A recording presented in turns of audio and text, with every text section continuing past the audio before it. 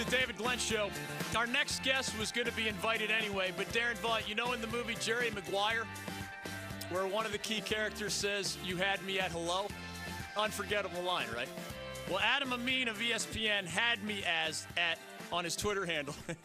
My answer is that you're overly dramatic, very snowflake-like, and you're supremely narrow-minded if you think a women's sports team having a platform means your life is somehow going to be worse. If that's what you think this country's problems are, then you're naive. See that? He was not profane. He was very level-headed, very fair-minded. Dare we say intellectual, and frankly, we would have invited him to talk about baseball, NBA, Nathan's hot dog eating contest, or any other variety of things. Adam, you had me at hello, man. Welcome back to the David Glenn Show. How are you? Great to be back with you, my friend. Great. Always good to talk to you. Tell us, what is the most interesting thing? I know you're a foodie, but before we get to the Home Run Derby tonight, televised by ESPN, or the NBA, free agency chaos, or even other things, I've enjoyed when you've sampled food sometimes on the air in your broadcasting life. I am also occasionally disgusted by the concept of the hot dog eating contest. So there you were on the call. Help me like it more after Joey Chestnut won his 12th title. I understand the aesthetics, my friend. I understand the concept, and I even understand kind of where Peter King was trying to go. I'm trying to give him the benefit of the doubt. King had tweeted something along the lines of, like, it's gluttonous and it celebrates the worst of us, and, you know, there's starving children everywhere. And I get that. And I get that he's trying to make a larger point. I think he failed at it because I think it was a little bit short-sighted. And this is the reason I feel like it's fun to be a part of these things. Let's not get this twisted. We're not sitting here celebrating the gluttony of all of this. That's not why we're doing this. We're doing this because it's a communal activity for us. This is the one time of year for these particular competitors. It's their Super Bowl, and for us, it might be the one time of year we're going to tune in to something evenly remotely like this. So for me, it's just about showcasing the people that are involved, trying to give the headlines to anybody who's watching, but also having these people understand, like, I'd probably stop short of calling these competitors dead-on athletes. Yeah. But I do feel like there's an athletic component to this. What these people are doing is training their bodies to withstand a physical punishment and a physical limit. And oftentimes, with that physical limit comes a mental component as well. You have to be mentally tough to force your body to do things that it's probably not used to doing, or certainly not used to doing what normal people would end up doing. So in that sense, there is a level of competitiveness and a level of athletic ability involved in this. I would stop shy of saying they're athletes, but they're kind-hearted people. This is their version of playing sports. Yeah. Like a lot of you guys who are listening to this show, probably like David himself, probably a lot like me. We figured out quickly that we couldn't compete, or at least I did. I did too. I figured out. Yeah, exactly. Like, I figured out I couldn't compete, so I broadcast like that. I want to be around it. And for these particular competitors who have real jobs, they're teachers, they're bodybuilders, they're fitness coaches, believe it or not, they may just gorge themselves on this stuff as part of the competition and the physical limitations of all this. But in all honesty, they feel investment in this. And if they feel investment, it's our job to be invested in the product when we televise something, and then to disseminate the information as need be. So that's probably the most simple baseline argument I would make to try to get you guys to understand that this is a competition for these people. It's not a celebration of gluttony. By the way, there is a charitable element involved with it. They've donated 1.5 million hot dogs the last decade. I'm not going to sit here and tell somebody that they're doing something wrong when they've done far more for hungry people than I ever have. Well, competitor is the perfect word to describe all this. And for those who wonder how much they know about Nathan's annual hot dog eating contest, which has become an American tradition on July 4th, do you know the names of either Joey Chestnut or Kobayashi or any combination of others? If you do, you at least know a little bit more than you think. Follow Adam Amin of ESPN on Twitter at Adam Amin. All right, last thing on this part. You are a foodie. I've seen you sample the regional foods in the broadcast booth all over the place. Have you ever attempted to even figure out how many hot dogs you could eat within the allotted time limit? 10 minutes, right? I haven't gone into the actual parameters and rules and tried to see. All right, let's see how many hot dogs and buns I can consume. I don't consume food for the sake of competition, and that's okay. Like I said, I don't think you have to try it or you have to push yourself to it or try to pretend that you'd be interested in doing that. I just think it's a physical activity that some people don't. There's people that don't like golf either. So I don't know what my handicap would be on the golf course because I know that it's not going to be good, so I'm not even going to bother trying most days. I've never given it a shot. At some point, maybe I'll give it a shot one day down the line. I just don't know if I've got the metabolism or legitimately, like physically and metaphorically, the stomach for it. You know. I actually think I'm going to go. Let me throw this out real fast. I think I could probably put down at least 5. I think I can do at least 5, maybe 6. I think I could do 5 in 10 minutes. And for the record, Adam's answer, I don't know, isn't that really the best answer? I mean, one of my favorite lines from the movie Animal House is when Katie tells Boone, I'll have the doctor write you a note and say you're too well to attend the fraternity party. I just love that line. And Adam just basically said, I'm too well to attend the exactly. I'll call it, but I'm not going to participate in it. Adam Amin of ESPN is joining us. All right, in the NBA, I took a July 4th break seriously thinking it's got to be for Kawhi Leonard. Either the Lakers join forces with LeBron and AD and see how the rest of the roster shakes out, or the Raptors, where the nucleus of an NBA champion is mostly returning and Kawhi could go for back-to-back. And I just couldn't see a road for the Clippers. I don't have anything against the Clippers. And here we are on Monday, and Kawhi Leonard and Paul George are both members of the LA Clippers. How did you see that come together? What does it say about the power of superstars in the NBA? Because this is the 9th anniversary of ESPN broadcasting the decision of LeBron James. And folks thought that was, mega free agents controlling the world like puppet masters. Kawhi just kind of did that in a short period of time with getting Paul George traded to the Clippers. Yeah, major kind of Kaiser Sose feel to this whole thing. Yeah, right. I mean, there's just kind of snuck it under the radar. Here's the thing. And all we have to go by, and when I say we, I mean any of us who's not Woj.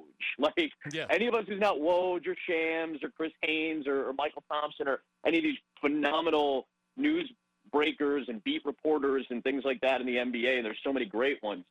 All we have to go by is them. I trust them just about inherently because I'm not around these teams every day.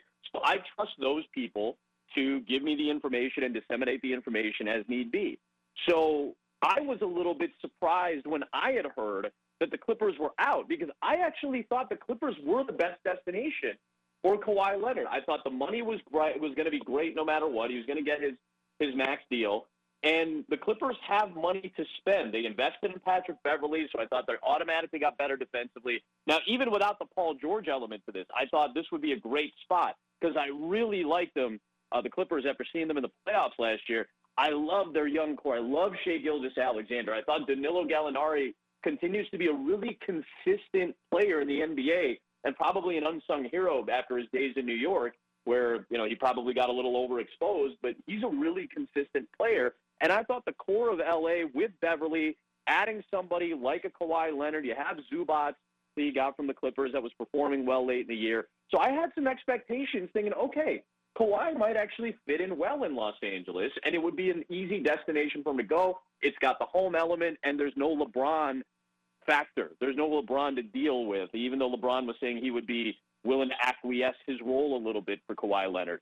I always thought the Clippers would have been a great spot. So when I hear all these writers and reporters say, hey, it's down to Toronto and the Lakers, I thought, okay, well, I guess he didn't want to go to the Clippers. That's fine. So then you start to evaluate where's the better fit. I thought it would have been Toronto just based on what we saw last year. You have a chance to run it back. You're going to have an appreciative fan base. I was shocked as anybody, pretty much like everybody else was, when you wake up and on a Saturday at like 3 in the morning or whatever it is on 4th of July weekend, it's like, hey, by the way, Kawhi's going to the Clippers, and he somehow maneuvered Paul George to go out there as well. So just the kind of ebb and flow of this was very surprising to even a lot of us who are in the league or on the periphery of the league or cover the league on a consistent basis. When we're told that it's not going to happen, that's all we have to go by. So for him to kind of pull this usual suspects bit and be able to maneuver this the way he did. That tells you about the gravitational pull about star players. And there's maybe, you can tell me, a number here, D. I think maybe 10 to 15 gravitational pull guys in the NBA, and certainly Kawhi Leonard's one of them. Adam Amin is joining us, outstanding play-by-play man on ESPN Radio, also all over ESPN and ESPN.com. So versatile, he even called Nathan's Hot Dog Eating Contest on July 4th. Again, Joey Chestnut did win his 12th title in that competition. You referred earlier to us giving up on our athletic dreams. I managed to pitch in baseball into my early 20s. So I have an inherent dislike of watching baseballs go over the fence as we look forward to your employer broadcasting the Home Run Derby tonight. But even as I joke about that, Adam, I remember, Josh Hamilton, it was 10 or so or 11 years ago, I guess. The old Yankee Stadium is sent out in style. I was mesmerized by that home run derby, maybe in part because we knew Josh personally, maybe because there was some history involved saying goodbye to Yankee Stadium. But, he didn't even win that year. And that's all I remember is one of the greatest home run performances I've ever seen. What would you describe as a baseball guy as the most interesting aspect of the home run derby then or now, as the worldwide leader broadcasts it starting at 8 o'clock tonight? Yeah, I think it's become, in a lot of people's estimation, really the marquee event. This has become kind of like the slam dunk competition in the NBA, where this is the kind of event that everybody wants to go to because it's got that kind of big game feel. As great as the All-Star Game is, it's a wonderful production. The people at Fox do a fantastic job with it, but it doesn't really have a lot. It is back to being an exhibition game. And one of the things that you've lost in the last 20 years of the All-Star Game is that kind of novelty feel about the American League playing the National League, because interleague play has kind of taken that luster off of it. So this home run derby, especially with the new rules, the pace, the prize money that's involved now, this has become a marquee event, and it's drawn big name players. It's unfortunate that Christian Yelich had to back out with his back issue, but I feel like this is the marquee event now, and I feel like in a modern era where home runs are king, this is a home run era. Home run records set every month, it feels like. I think we had over 1,100 in May, the most in a calendar month we've ever had. So I feel like when we have that type of era of baseball, this is it. It's like having a three-point contest now. When we're in an era of the NBA where it's all about three-point shooting, who's the best at doing maybe the most important thing on the field? And right now, hitting home runs is the most important thing, it feels like, in baseball. So who's the best at it? And I think all of those elements, in a small way, have contributed to a really large buzz for what the home run derby is now. His name is Adam Amin. I left this question for last just in case you want to talk long or short or not at all about it. We have a motto on our show, Adam. We like making bad people uncomfortable, but we never want to make good people uncomfortable. That's just part of the fabric of our program. I once read an article that described you as the son of Pakistani immigrants. So share as little or nothing or as much as you would like coming out of the extended July 4th weekend. What did mom or dad, or even your perception through your own eyes as an American broadcaster for ESPN, what do they say about the transition to this great country born so long ago, the sports aspect of it, the cultural aspect of it, or anything else that you would be comfortable sharing in the spirit of America? No, I appreciate it, man. It's a cool setup and a cool concept to think about. Yeah, I've always appreciated having an opportunity to do something on the 4th of July. It always kind of meant, my kind of running joke has always been, child of immigrant parents, calling baseball or talking about hot dogs or whatever in America on the 4th of July. Like what could be more of an American story? And I always thought it was kind of a funny line and a running joke, but it does mean a lot. It means a lot to me, and I'm sure and you guys understand this, that I'm not telling you anything or your listeners anything you don't already know, being DMV people. It's a weird political climate right now. Yeah. It is an odd political climate. No matter what side of the fence and aisle you're on, I'm sure something impacts you on a weekly basis where you really have to stand up and go, man, how does this affect me? How do I think about these things? And to have a moment to think about those things, I think, is important. And when you have a chance to work on the 4th of July, it's, for me, it's important to reflect. My dad passed away about, I don't know, maybe 15 months ago, something. I can't even remember now, last March. And for him, it was a big deal that I had this job.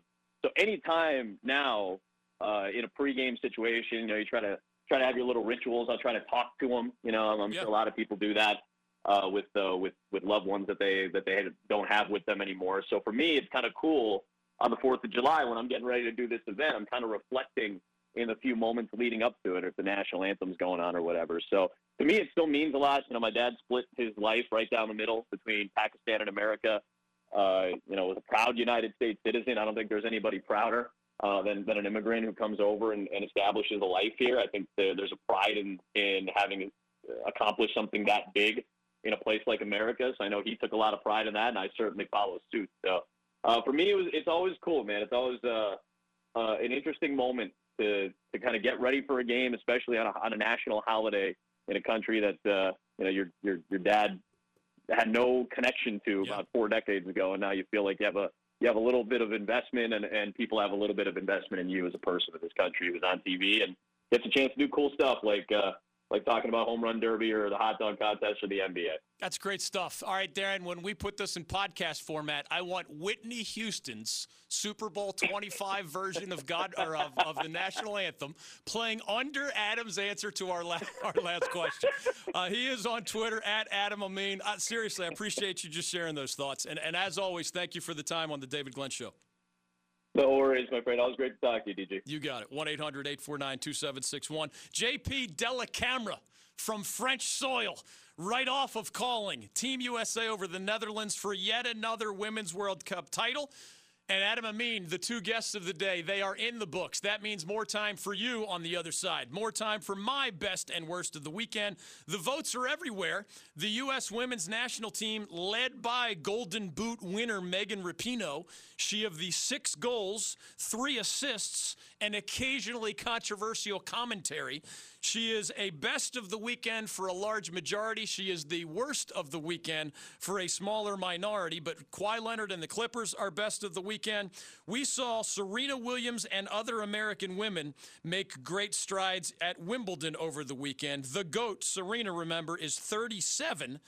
And after a complicated pregnancy and birth, remember, it has been since 2017 that she has posted one of those Grand Slam singles titles. Her last major was the 2017 Australian Open, so earlier in the calendar year. She did make the final of Wimbledon and the U.S. Open this past year, but lost in those finals. So Serena Williams, joined by some others. Did you see Coco Gauff?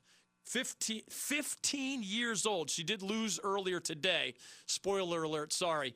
In the Wimbledon round of 16, she lost to Simona Halep, who is one of the best women's tennis players in the world. So nothing to be ashamed of there. An amazing run from a young woman who grew up falling in love with tennis by watching Venus Williams and Serena Williams on TV. She's 4 years old. And she sees Venus and Serena, and she says, I look a little bit like them. They're really good tennis players.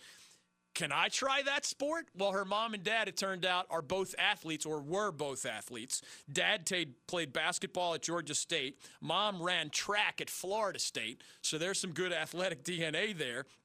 Sure enough, they not only let her start playing tennis, I think it was at 6 years old. She is now 15 years old and has success at the professional level. She ended up earlier in this tournament eliminating Venus Williams.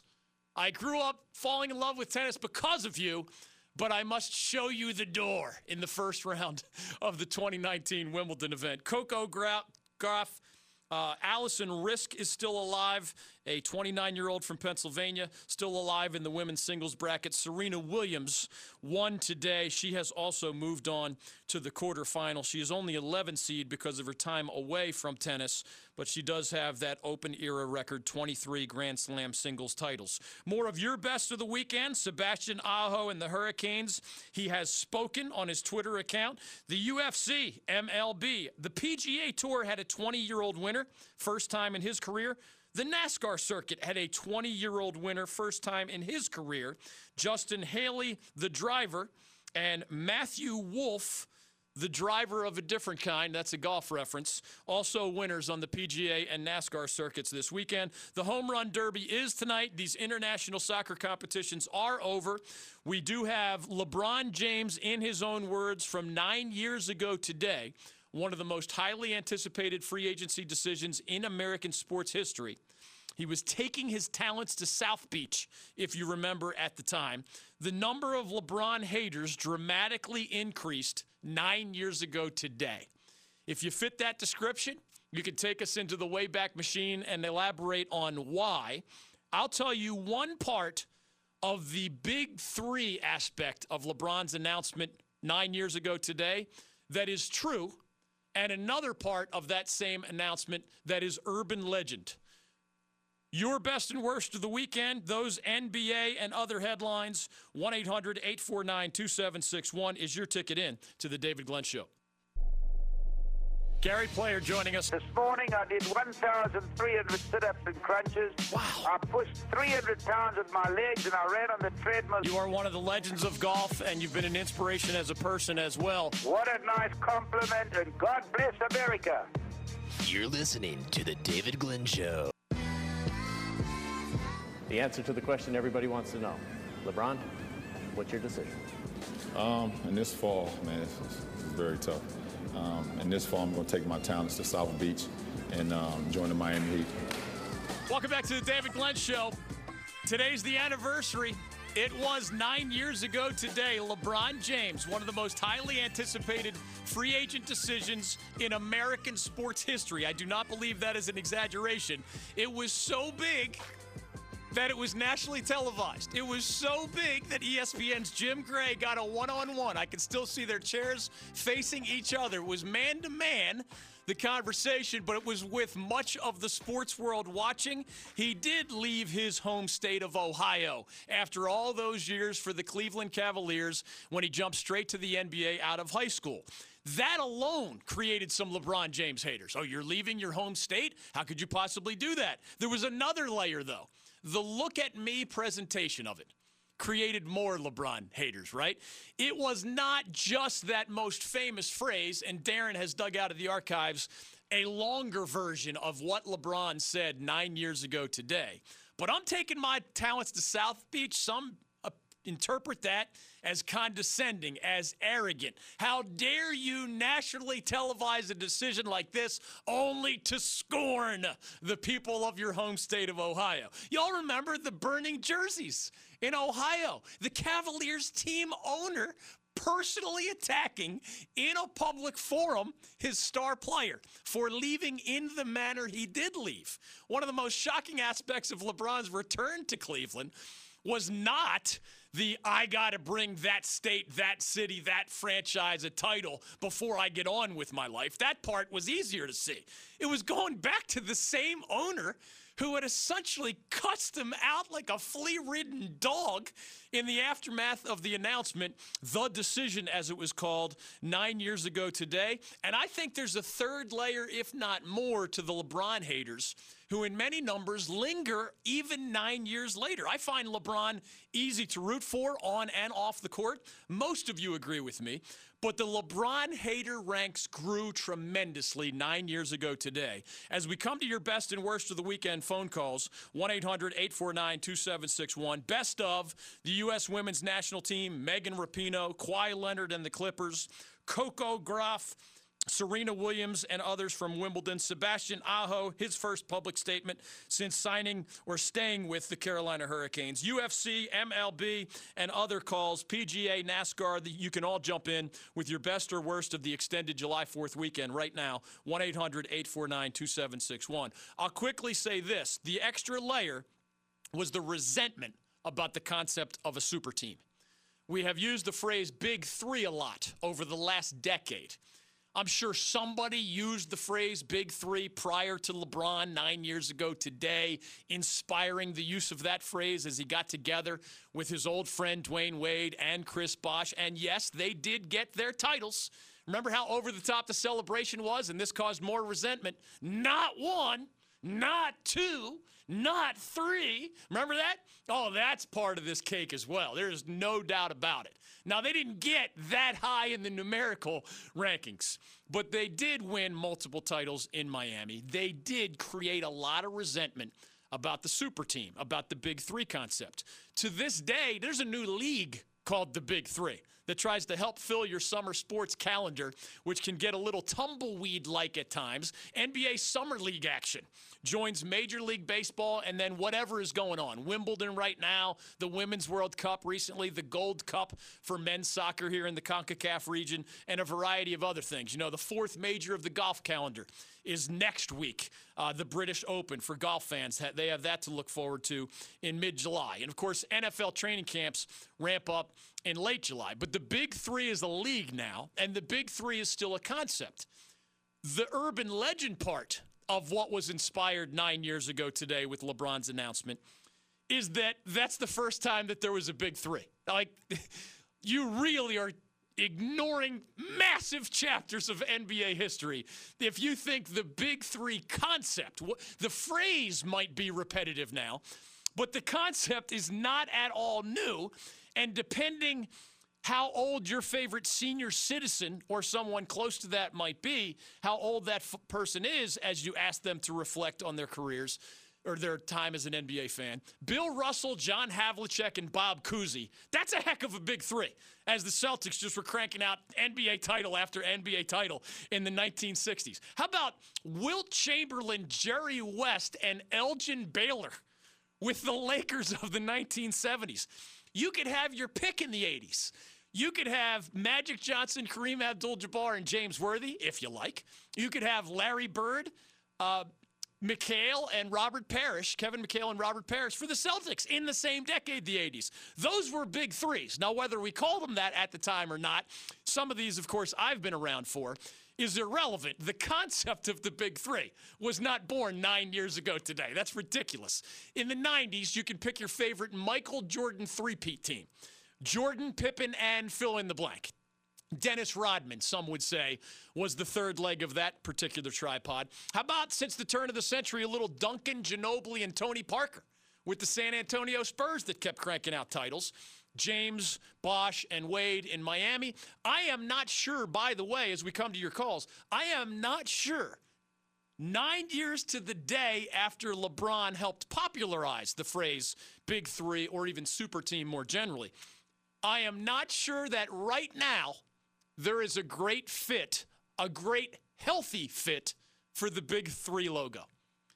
If you think it's Draymond, Clay, and Steph still at Golden State, I'd listen, but Clay has a torn ACL. If you think it's some combination with Kyrie and KD in Brooklyn, who's their third best player? I don't think he qualifies as a Big 3, whoever you think that is. But I would listen, except KD is still dealing with an Achilles injury and will be for quite some time. In L.A., you've got LeBron and AD, but if you're trying to sell me a Danny Green or a Kyle Kuzma as the third leg of the Big 3, I'm not so sure, right? There might not be a great fit for the Big 3 9 years after LeBron's famous/infamous decision. The concept of the super team is new in one way. The concept of the Big 3 is really not new at all. The new wrinkle with super teams is that these guys, Bill Russell was not playing puppet master in the 1960s. 70s, 80s, same thing. Those guys are not playing puppet master. There's a little bit of Kareem making his way to L.A. to help form that Big 3. He wanted out of Milwaukee, etc. So even this has some examples from yesteryear. The more new part of the super team is that Kawhi Leonard has power, puppet master style, like LeBron did 9 years ago today, that really dwarfs almost anything we see for an individual superstar in almost any other sport that we follow. Are there occasional exceptions in hockey or baseball or the NFL? Yes, there are. But if you think about it in the broader sense, who are the most powerful people in those other leagues not named the NBA? If we made one of those lists, most powerful this or that, right? College sports or NFL or MLB, a bunch of team owners are going to be on there. Depending on the sport, the commissioner is probably going to be on there. Depending on the sport, a high-profile GM or team president who might be a puppet master in his own way might be on there. A legendary coach or two might be on there. But you're not having a bunch of star players on there when we make the powerful 20 in baseball, hockey, the NFL, or these other sports. Who are the most powerful people in the NBA? Yeah, there are some of those other folks. There are a lot of players. I don't mean a lot like 25 or 50, but I do mean a lot like Yes Kawhi, what he just did. You orchestrated the Oklahoma City Thunder, which loved Paul George, and Paul George, who loved the Oklahoma City Thunder. You are the puppet master when you can convince the LA Clippers in a matter of days. They didn't even know you were requesting this until Kevin Durant said no when Kawhi wanted to originally partner with KD instead of PG. In a matter of days, the Oklahoma City Thunder went from shocked at the idea. We don't want Paul George isn't on the market. What are y'all talking about? We want to build one with him and Russ. We think we have two of the best players in the NBA.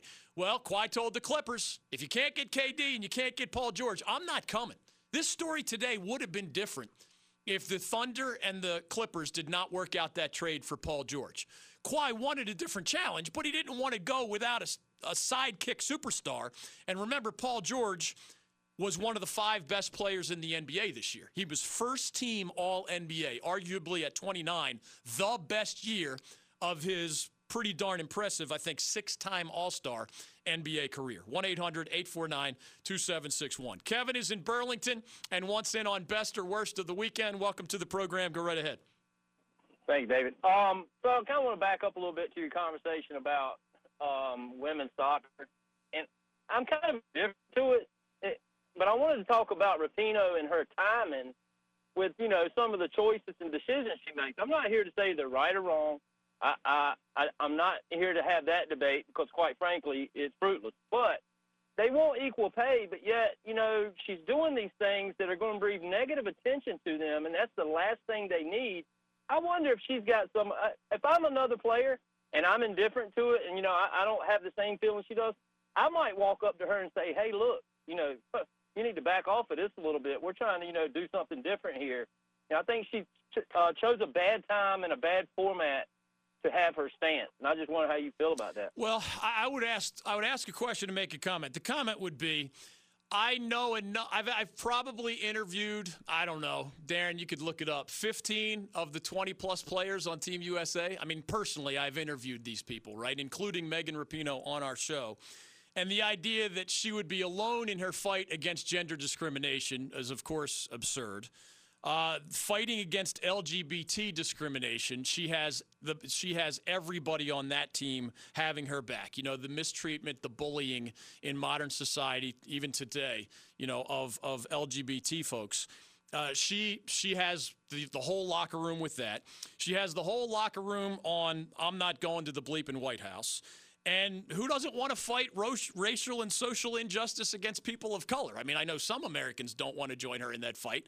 But she is in a demographic where they're certainly agreeing with her on all of what I would say are the biggest pictures. The question I would have is that when someone says or does something in other sports that you might call outrageous, has it interrupted the economic model there? Like LeBron James, for example, has been just as critical as the current president. Chris Paul has been critical of him. Steph Curry has been critical of him. These are statements in the public forum, absolutely, positively, let's not water it down, calling out the current president of the United States.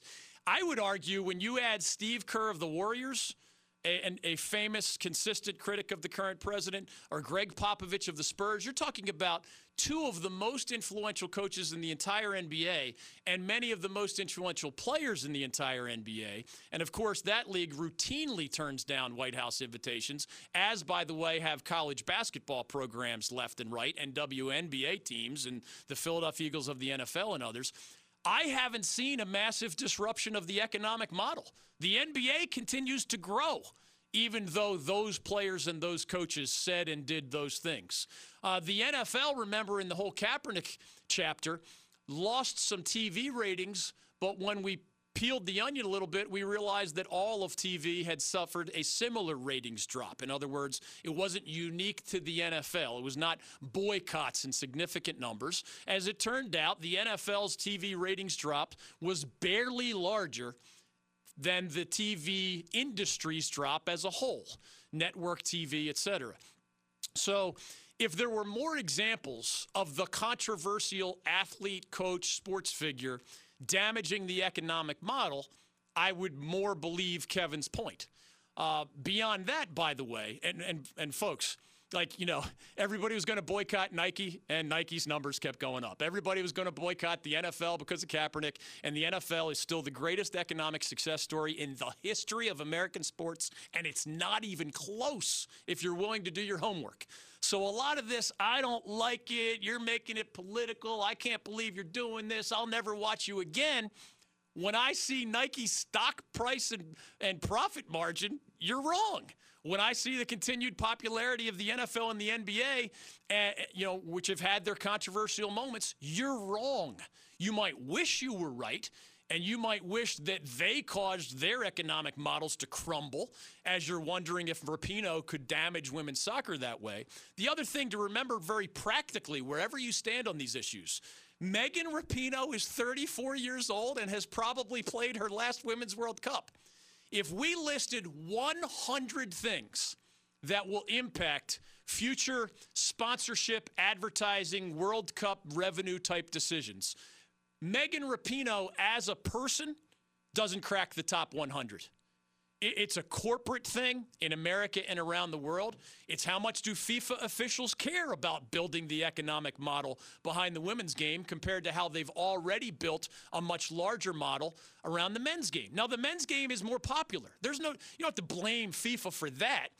But have they invested themselves in building the women's game the way they have the men's game? Absolutely not. And anybody who thinks they have has no idea what they're talking about. So Megan Rapinoe standing up in that fight among these others domestically, but she is on her way out of the women's soccer scene. Is anybody, Budweiser just struck a deal like in the last few days? Are they saying, I don't know about that Rapinoe thing. I don't know. We gotta hold off on that big investment in the women's soccer. She's got purple hair. She's gay. I don't know if I can handle this stuff. No, just like those other. David Tepper of the Carolina Panthers. How many people hold the title NFL team owner? Called the current president a narcissistic, demented scumbag. On the record, publicly. Is the NFL reeling because of one of their most prominent guys in America's most popular sport? Of course not. I would encourage you not to exaggerate those types of things on economic models that have 100 variables. Compared to all those other variables, Megan Rapinoe personally and her antics, whatever you like them or not, would be kind of a crumb next to a mountain. Does it matter some in the eyes of some? Certainly fans, yes. But in that bigger economic model, wow, there's a lot more powerful forces at play than who Megan Rapinoe is standing up for and how she is doing it. We're back after this on The David Glenn Show. Kurt Busch is joining us, 38-year-old champion of the Daytona 500. I went out with Gronk last night after we won the race. Did you really? It was fun. Got about an hour's sleep. I asked him, I go, hey, when do you have to report to training camp? He goes, July. I said, well, we can't be friends because I got to go back to racing. Stay with us on The David Glenn Show.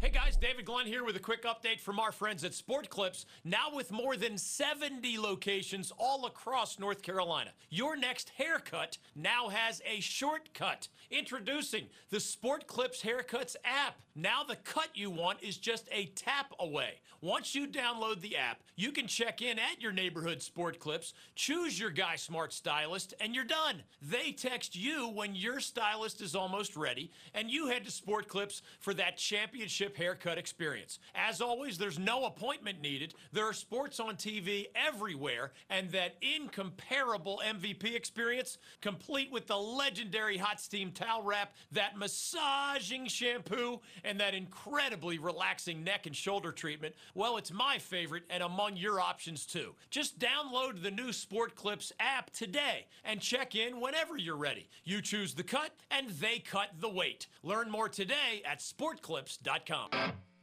Welcome back to the David Glenn Show.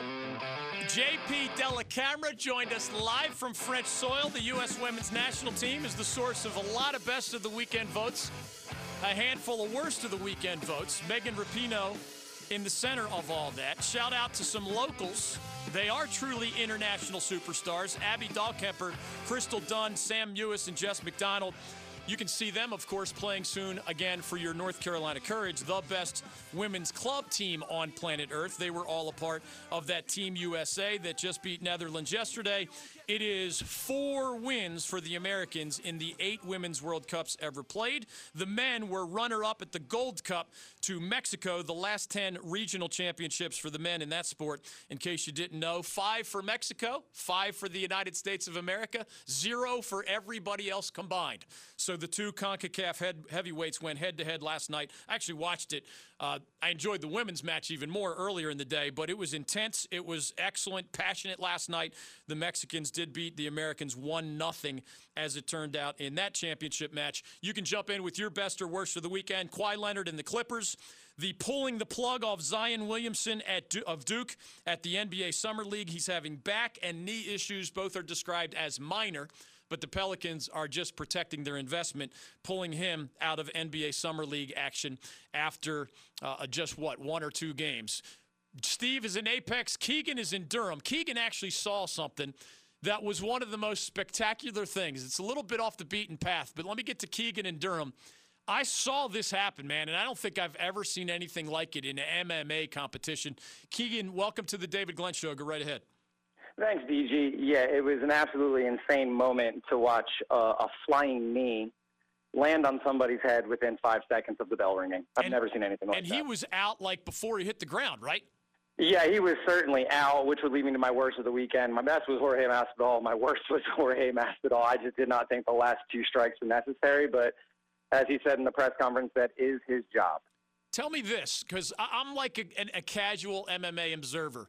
I've always been fascinated how it feels like 9 times out of 10 or more, these mixed martial artists sort of follow a code. Like if I just knocked you out, I mean, we might have been belittling each other at press conferences for a week, and I knocked you out, and I can taunt if I want, I can dance. I mean, you're laying on the ground unconscious. It feels like these big, powerful, competitive, testosterone-driven dudes somehow in the octagon, 9 times out of 10 or more, like they follow the code of respect and, hey, we're warriors and I got you this time, but I'm not going to dance on your grave. And you said his name is George Masvidal? Yeah, George or Jorge. Jorge. He took the other route. Like he was belittling the guy that he set the record, taking him out in 5 seconds. And I thought I would see more of that in MMA or UFC, but I don't see it very often. I think you will see more of it. I think the culture is slightly changing. I guess you could attribute it to the McGregor effect, if you will. Yeah. It was a purist sport from a martial arts standpoint for a long time, but when the money and the revenue generation started to go up because of the smack talk and the extra drama, there kind of became a shift a little bit. You could tell in the fabric of what was happening and how these people were marketing themselves. I mean, the people, especially the casual fans, are kind of there for the reason casual fans are watching NASCAR. They want to see a crash. I get it. I'm up against the clock, Keegan. Thanks for chiming in on that. I did see it. And unlike most other weekend events, you can YouTube that. It only takes 5 seconds, literally, to watch that knockout. We're back after this. Mike Lupica, welcome back to the David Glenn Show. Sports used to be called the toy department, and I said, look at the political scene and tell me that's any more real or more serious than what we see. When people say, oh, stick to sports, who passed that law? You're listening to the David Glenn Show. At the Women's World Cup, they divided $30 million in prize money. At the Men's World Cup, they divided $400 million. Is that gender discrimination or good old-fashioned capitalism? That with your calls next. Kevin Harlan is joining us. It was a boring game, and the guy ran out right through the formation as if he was a wide receiver to be a part of the play. The guy is drunk, but there he goes. You always think of calling that dramatic last-second buzzer-beating shot or a touchdown pass or something more historic. This is The David Glenn Show.